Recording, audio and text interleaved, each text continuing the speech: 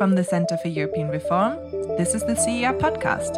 Posons-nous sérieusement la question de l'avenir que nous voulons et ayons tous ensemble le courage de le construire. Für uns in Deutschland ist das Bekenntnis zum vereinten Europa Teil unserer Staatsräson. A strong united Europe is a necessity for the world because an integrated Europe remains vital to our international order. This is the moment for Europe to lead the way towards a new vitality. Hello and welcome to the latest podcast from the Centre for European Reform, the first of 2024, so a Happy New Year to our listeners. I'm Ian Bond, the CER's Deputy Director. So on January the 13th, the first of a lot of important elections this year took place, but they happened in a place that only a dozen other states recognize as a country, namely Taiwan. And Lai Ching-te, also known as William Lai, who's been Taiwan's vice president since 2020, is now the president-elect. And for the third election in succession, the Democratic Progressive Party has held on to the presidency. So far, so dull. But in the run-up to the election, tens of thousands of words were written by hundreds of commentators around the world about these elections. So what we want to do in this podcast is to explain the background to the election and talk about the implications of the results, including for Europe.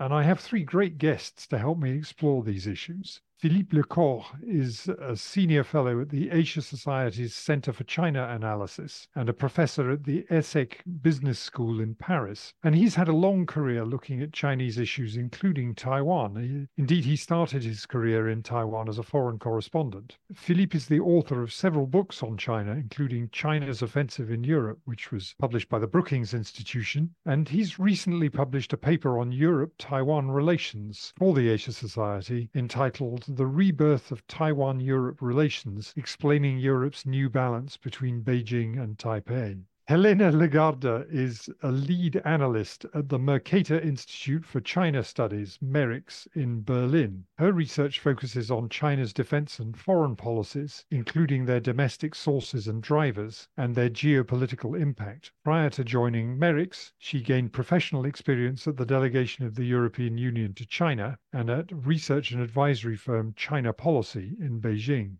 Helena holds a Master's in Public Policy degree from the Harvard Kennedy School of Government and a BA in Chinese Studies from Oxford. She also studied Chinese language at Peking University. And finally, Christina Kessler is the 2023-2024 Clara Marina O'Donnell Fellow here at the CER. Prior to joining the CER, Christina worked for NATO's Policy Planning Unit and for the European Green Party. She has an MA from the College of Europe in Bruges and an MSc in Global Governance and Diplomacy from Oxford. Her focus while she's at the CER is on European foreign and security policy, China and the Indo-Pacific region. And she's the author of a recent insight for the CER entitled A Sea of Troubles, Addressing the EU's Incoherence on the Indo-Pacific. So welcome to all three of you. Philippe, let me start by asking you, you know Taiwan well. So what was the context for this election and what were the issues that shaped the election campaign?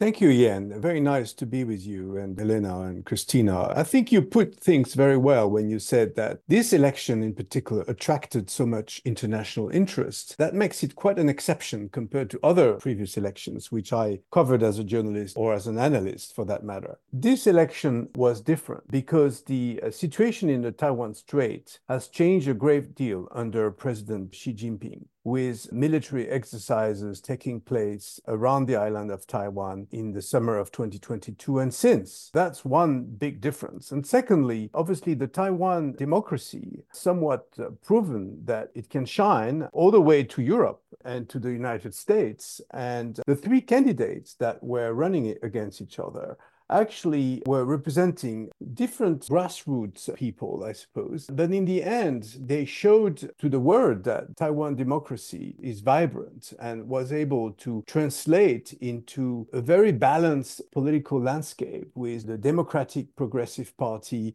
winning a third term in a row with William Lai as president. And the KMT, the Nationalist Party, which was in power for many, many years under Chiang Kai-shek, and for 8 years recently before the incumbent President Tsai Ing-wen was elected and lost to Tsai Ing-wen in 2016. And thirdly, a third party called the TPP, led by someone called Ko Wen-je, who was somewhat a different type of candidate, looking at the domestic situation and the Taiwanese society, which has been, of course, evolving a great deal over the past few years, and perhaps getting away a little bit from the two-state relationship, even though the shadow of China, of course, was there during the whole campaign, and of course will be there for the next few years under the new president, William Lai.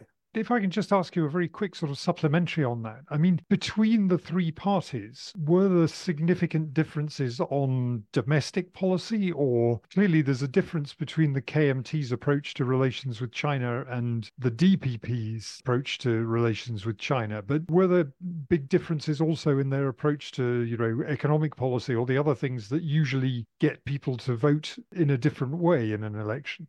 So, the interesting story is that Mr. Ho, the KMT candidate, who was a former police chief and Taipei mayor, didn't perform very well on the domestic front, especially the young people who voted for the third candidate, Mr. Ko. And I think William Lai didn't really benefit from the splits between the two. And at one point, they were going to run together as a ticket, but they failed to agree. That's because basically both of them wanted to be president, and they failed that. But one thing I should add, and that's sort of leading to your question on the domestic situation, is that not only the Taiwanese were voting for the presidential election, but also for the legislative yuan, which is Taiwan's parliament, 113 members of parliament. And in fact, the DPP kind of lost that election because they have one seat less than the KMT. And the TPP, the third party with 8 seats, will be able to build a coalition or help give trouble to Mr. Lai's party in parliament. Helena, as Philippe has said, this had a lot of interest abroad, but how has the result been received abroad? And in particular, I wonder whether you can say something about China's position, both in the run-up to the election and since the results have become known. And also, what should we make of the US response? I mean, I was quite struck by Joe Biden going on record to say the US does not support Taiwanese independence. And I wondered, do you have a sense of why he might have felt that he had to say something so explicit about that? Thank you, Ian. I mean, as you just outlined, I think we've seen very different responses to the results of these presidential elections in Taiwan. Maybe to start off with China, with Beijing's position. Prior to the election, throughout the campaign, I think it's fair to say that Beijing had a very clear preference in terms of results and in terms of candidates. And the bottom line for Beijing is they did not want to see the DPP win. They did not want Lai Ching-te to become president of Taiwan. And this is because for a very long time, for years now, effectively since Tsai Ing-wen became president, at least, Beijing has been criticizing the DPP and Tsai Ing-wen, and more recently Lai Ching-te himself, for their quote-unquote separatism. So Beijing considers the DPP to be a separatist force in Taiwan that support Taiwanese independence. Throughout the campaign, state media and even official sources not only attacked Mr. Lai for being a separatist, but they called him provocative, they called him aggressive, and they even labeled his ticket with former representative to the United States, Bi Kim Xiao, who is now vice president-elect, quote unquote, the most dangerous combination. So there were, again, a very clear preference from Beijing's side and quite a few threats being made by Chinese state media with regards to the likely increase of tensions in the Taiwan Strait if the DPP won the election.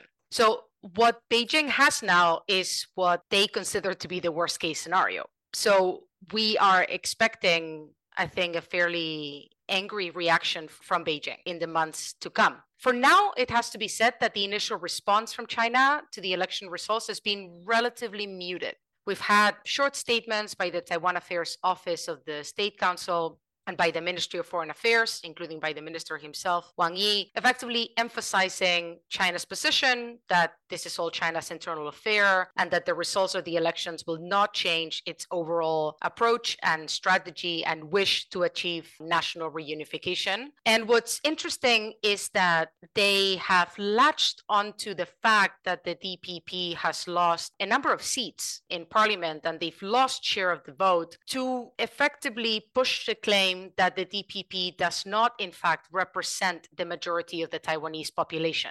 So we're seeing already a bit of an attempt to delegitimize the DPP. So that's what we're getting in terms of China's response for now. But given the fact that, again, a DPP victory was seen as the worst case scenario for Beijing, I think we can expect more from China. We can expect Beijing to up the pressure on Taiwan. Military exercises near Taiwan, I think, are possible, even likely over the next few months. But I think we're also much more likely to see a continuation or even an intensification of gray zone activities and coercive trade measures, which we've already seen in the run-up to the election, such as, for example, the suspension of certain parts of the bilateral economic cooperation framework agreement, effectively imposing tariffs on Taiwanese exports to China. So we're probably going to see more of that. As to the US, as you said, a very different response, right? So first of all, we had Secretary of State Blinken congratulating Lai on his victory. And there was also a delegation of former senior officials that traveled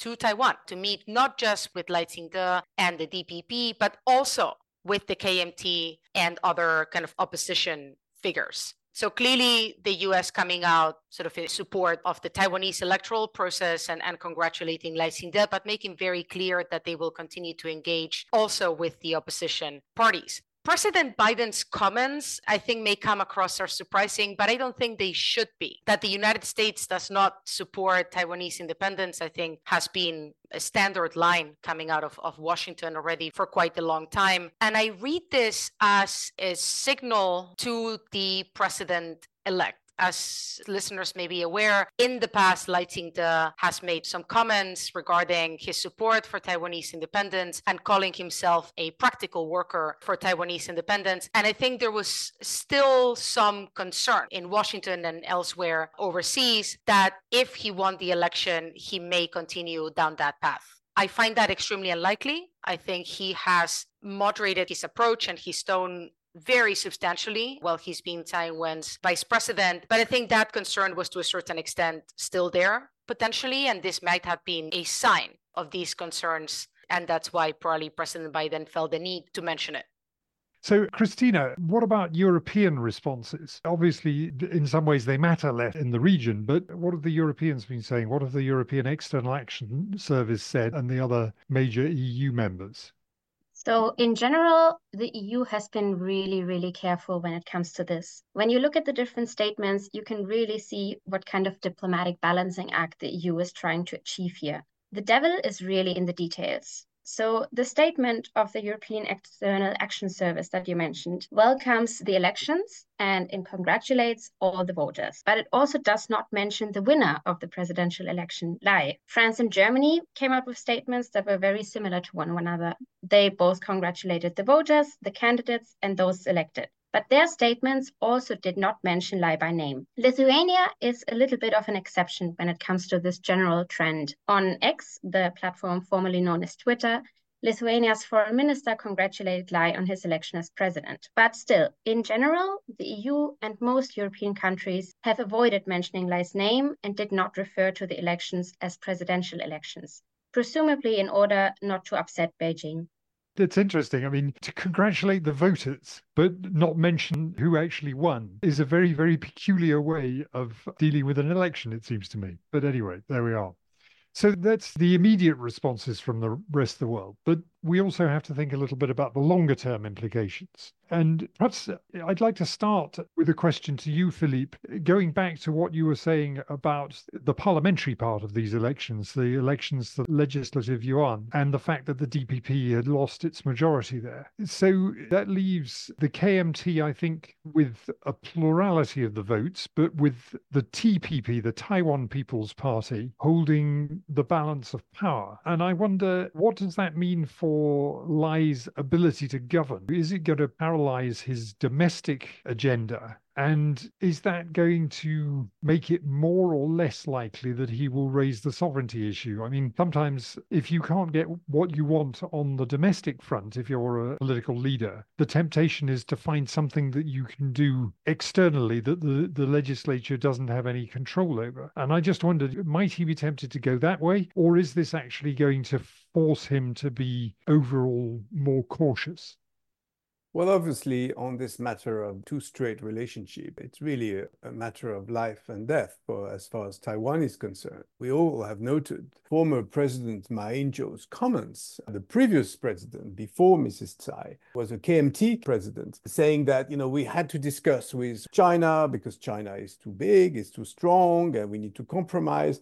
And I think that probably put away some of the Taiwanese voters who ended up voting for either the DPP, either the TPP, but not for the KMT.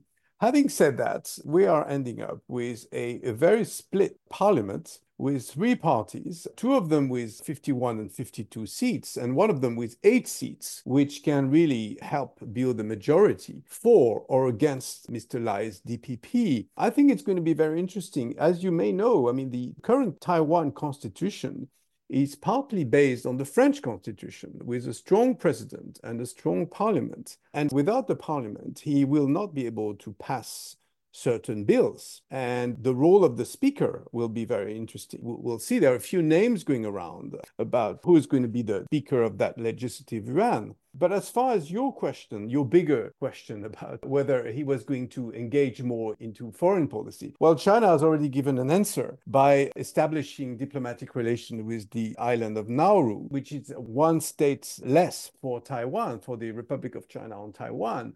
And of course, that's a warning. China's response to these elections may have been slightly subdued compared to previous occasions. But this particularly act of cutting off Nauru from Taiwan is a sign that China may not be so active in the next few months on the military front. At least that's the impression of a few analysts I've spoken to in Taiwan and other places, especially in the run-up to the US elections, which is really a big issue looming. But as far as the diplomatic coercion is concerned, my impression is that Beijing will continue to put a lot of pressure on Taiwan, and especially on this DPP administration with Mr. Lai and Ms. Xiao, the vice president-elect, who is considered as a close friend to the United States and who was until recently the unofficial ambassador to Washington. That's interesting. I wonder whether if you're President Lai and you know that the Chinese are trying to pick off your remaining diplomatic allies, is your first move to get on a plane and start shoring up support there, or do you actually have to concentrate on the domestic agenda first? Yeah, I think obviously, I was really interested in hearing Taiwanese voters, especially the young generation, who is not so interested in fighting a war with anyone, to be honest. People speak of the Taiwanese army as a bit of a small military that really is more symbolic than anything else, despite help from the US and Japan, and especially in case of conflict. So I think domestic issues, they do matter a lot. The environment, jobs, social issues, how to exist really as an island recognized by only 12 tiny nations around the world. What about Taiwan's identity? What about Taiwan's culture? These are big issues for people who have been technically isolated from China for the past 70 plus years, that have created a society of their own, but that have so many links with China, including language, including culture, including businesses. And even though they've been driven away by China and by some of the Taiwanese entrepreneurs who feel scared of being in China, there are still many, many trade ties between the two sides. So, Helena, if I can ask you a question based on your expertise on Chinese foreign policy. Xi Jinping is sitting in Beijing thinking about these things. What is he going to make of these elections? Is he going to think our approach is working? Because in 2020, Tsai Ing-wen won 57% of the vote. This time, Lai Ching-te only won 40% of the vote? Or will he think the DPP has won 3 elections in a row, we need to do something that stops them winning again in 2028? How worried should the rest of us be that Xi Jinping will become impatient with the lack of progress towards unification with Taiwan? And to the extent that we can guess at what some of the other players in this are thinking, do we know what the Americans or the Japanese think they can or should be doing to ensure that things don't get worse for Taiwan? That's a great question, Ian. And I think that the short answer to do we know what Xi Jinping is thinking is unfortunately no. we do not. So all we can do is try to infer from signals coming out of Beijing. And I think there's been a couple of developments over the last 2-3 days that are showing or suggesting that Beijing is not at the moment considering a change in approach. So we are seeing, and Philippe mentioned the case of Nauru, switching recognition from Taiwan to the PRC. I mean, I think it's obvious that this is an agreement that was finalized before the election, and they were holding off on it for maximum effect if the elections did not go Beijing's way. So again, we have a continuation of Beijing's strategy of pressuring Taiwan and trying to narrow down its international space. And similarly, just a few hours ago, the Chinese Foreign Ministry summoned the Filipino ambassador to complain and ask for an explanation over the Philippines President Bongbong Marcos's message congratulating on his victory and mentioning that he would like to strengthen relations with Taiwan and find a way to cooperate further. So again, pointing towards continuation mostly. And a third signal, and this is maybe a bit more ideological or theoretical, but these things are rarely accidents. Just over the last few hours, over the last 24 hours, the CCP released a speech that Xi Jinping gave in 2022, talking about United Front Work Department and the sort of United Front Work internationally. And it's interesting because there's a couple of sections in there about what they would like to do vis-a-vis Taiwan. And fundamentally, the idea is that Beijing would like to isolate the DPP, or separatist forces, as they call them, and continue strengthening patriotic forces in Taiwan to try and win hearts and minds of the Taiwanese people in their pursuit of quote unquote peaceful reunification. As I said, I don't think the timing of this release or the publication of this speech was accidental. I think it's probably also a signaling mechanism for the Chinese leadership that they are not at the moment considering turning towards the use of force. So what I think we can expect from China's side is, sure, more tensions and more pressure on Taiwan as they try to intimidate the new administration and re-emphasize red lines. So I think that is extremely likely, but I would not expect war or open conflict in the Taiwan Strait, or at least not one that is intentional. China at the moment has plenty of domestic issues to deal with, and the Chinese leadership will also be waiting for the US elections in November of this year to see which way American voters go and what they can expect in terms of potential American reactions. So over at least throughout this year, I think we're looking at a picture of continuation of current trends and current levels of pressure. So I'm not talking about the situation and the tensions coming down. I don't think they will, but I don't see any intention in Beijing to change approach just yet. But maybe a final point on this, Ian, because I think you mentioned something quite important regarding the potential for impatience in Xi Jinping's mind or among the Chinese leadership over the lack of progress towards peaceful reunification. And I think that is a very real concern. Beijing has been pushing for peaceful reunification for decades now, but little progress or no progress has been made. If anything, Taiwanese public opinion and Taiwanese identity is moving in the opposite direction. Fewer and fewer Taiwanese people identify as Chinese. Fewer and fewer Taiwanese people support unification with the PRC of any form. So at a certain point, I think these trends are likely to create some impatience in Beijing, and there's probably already some of that going on, but I don't think we've reached the tipping point at the moment. Finally, Christina, let me come back to you and ask you about the implications for Europe. Neville Chamberlain, who was Britain's Prime Minister at the start of the Second World War, infamously described the crisis leading up to Hitler's occupation of Czechoslovakia as a quarrel in a faraway country between people of whom we know nothing. And I'm guessing that you think it would be a mistake for Europe to view the cross-straits relationship between China and Taiwan in the same light. But, there are a lot of other things on Europe's foreign policy agenda at the moment. There's a full-scale war in Ukraine. There's the threat of regional conflict in the Middle East. Should Europe be paying more attention to what's happening in Taiwan and in the Taiwan Strait? And what, if anything, can it actually do about the situation surrounding Taiwan? Thank you, Ian. Yeah, I indeed think that it would be a mistake for Europe to look at the situation in Taiwan and in general the situation in the Indo-Pacific and only view this as a quarrel in a faraway country. Because yes, Taiwan and the Indo-Pacific region might seem far away to Europe, but European and Indo-Pacific security are actually deeply intertwined with each other. A military escalation in the Indo-Pacific or even already a blockade of Taiwan would have severe implications for Europe. And I'm not sure to what extent everyone in Europe has realized this at this point. First of all, there are, of course, economic interests at stake. The countries in the Indo-Pacific region are important trading partners for the European Union. Additionally, almost 90% of the EU's external trade is transported by ship. So the EU is really dependent on ships being able to freely pass through the waterways of the region. Regarding Taiwan specifically, it's almost impossible to overstate the influence of the Taiwanese semiconductor industry on the global economy. But it's also wrong to frame it in a way as if the European interests in the region were only just economic. The EU also has a deep interest in a certain type of international system. The EU is not built to function effectively in a world of might makes right. It is fundamental for Europe that certain international norms are upheld, and developments in the region could undermine such norms, which would then, in turn, deeply affect the European Union.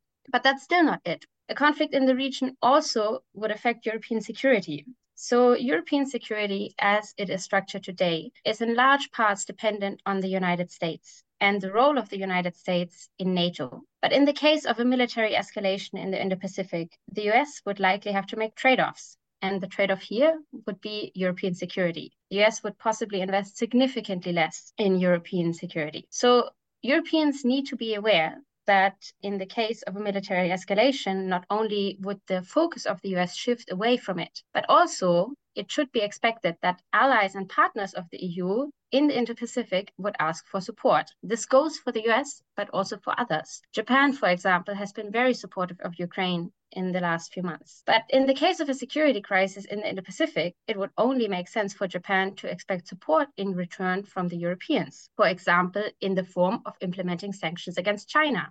So Europe really needs to realize that it could not just easily ignore an escalation in the Indo-Pacific and be fine with it. So then, of course, the question is, what should Europe do today to prepare for this? First of all, Europe needs to become much more aware of how important peace and stability in the Taiwan Strait and the Indo-Pacific is to its own security. Some European countries have started to realize this, but far from everyone. And then Europeans need to ask themselves in which ways they could contribute to preserving stability in the region. What role do they actually want to take up there? Currently, there's a lot of disunity among different EU member states on what the best way forward is in the Indo-Pacific. And that makes sense because they look at the region through very, very different lenses. And these discussions are difficult, but they need to be had. Developments around Taiwan could have enormous consequences for Europe. And Europe should not just ignore this and hope for the best. It should do its part in preserving peace in the region. A very good note on which to end. I must say, when you were talking about the possibility that the United States might turn away from Europe to focus on the problems of the Indo-Pacific, it did put me in mind of the fact that this is very clearly the kind of advice that Donald Trump is getting, that there are people around him who say, leave the Europeans to sort out their own problems. The US should be focusing on China, and China more or less exclusively as a security issue. So I think this is a real issue that Europeans will have to grapple with. I think that's all we've got time for today. I'm very grateful to my guests, Philippe Lecourt, Helena Lagarde, and Christina Kessler. Thanks very much for listening to this podcast from the Centre for European Reform. If you've enjoyed it, please subscribe to the series on your preferred podcast platform, and please leave us a good review. Goodbye. Thank you for listening to the CER Podcast.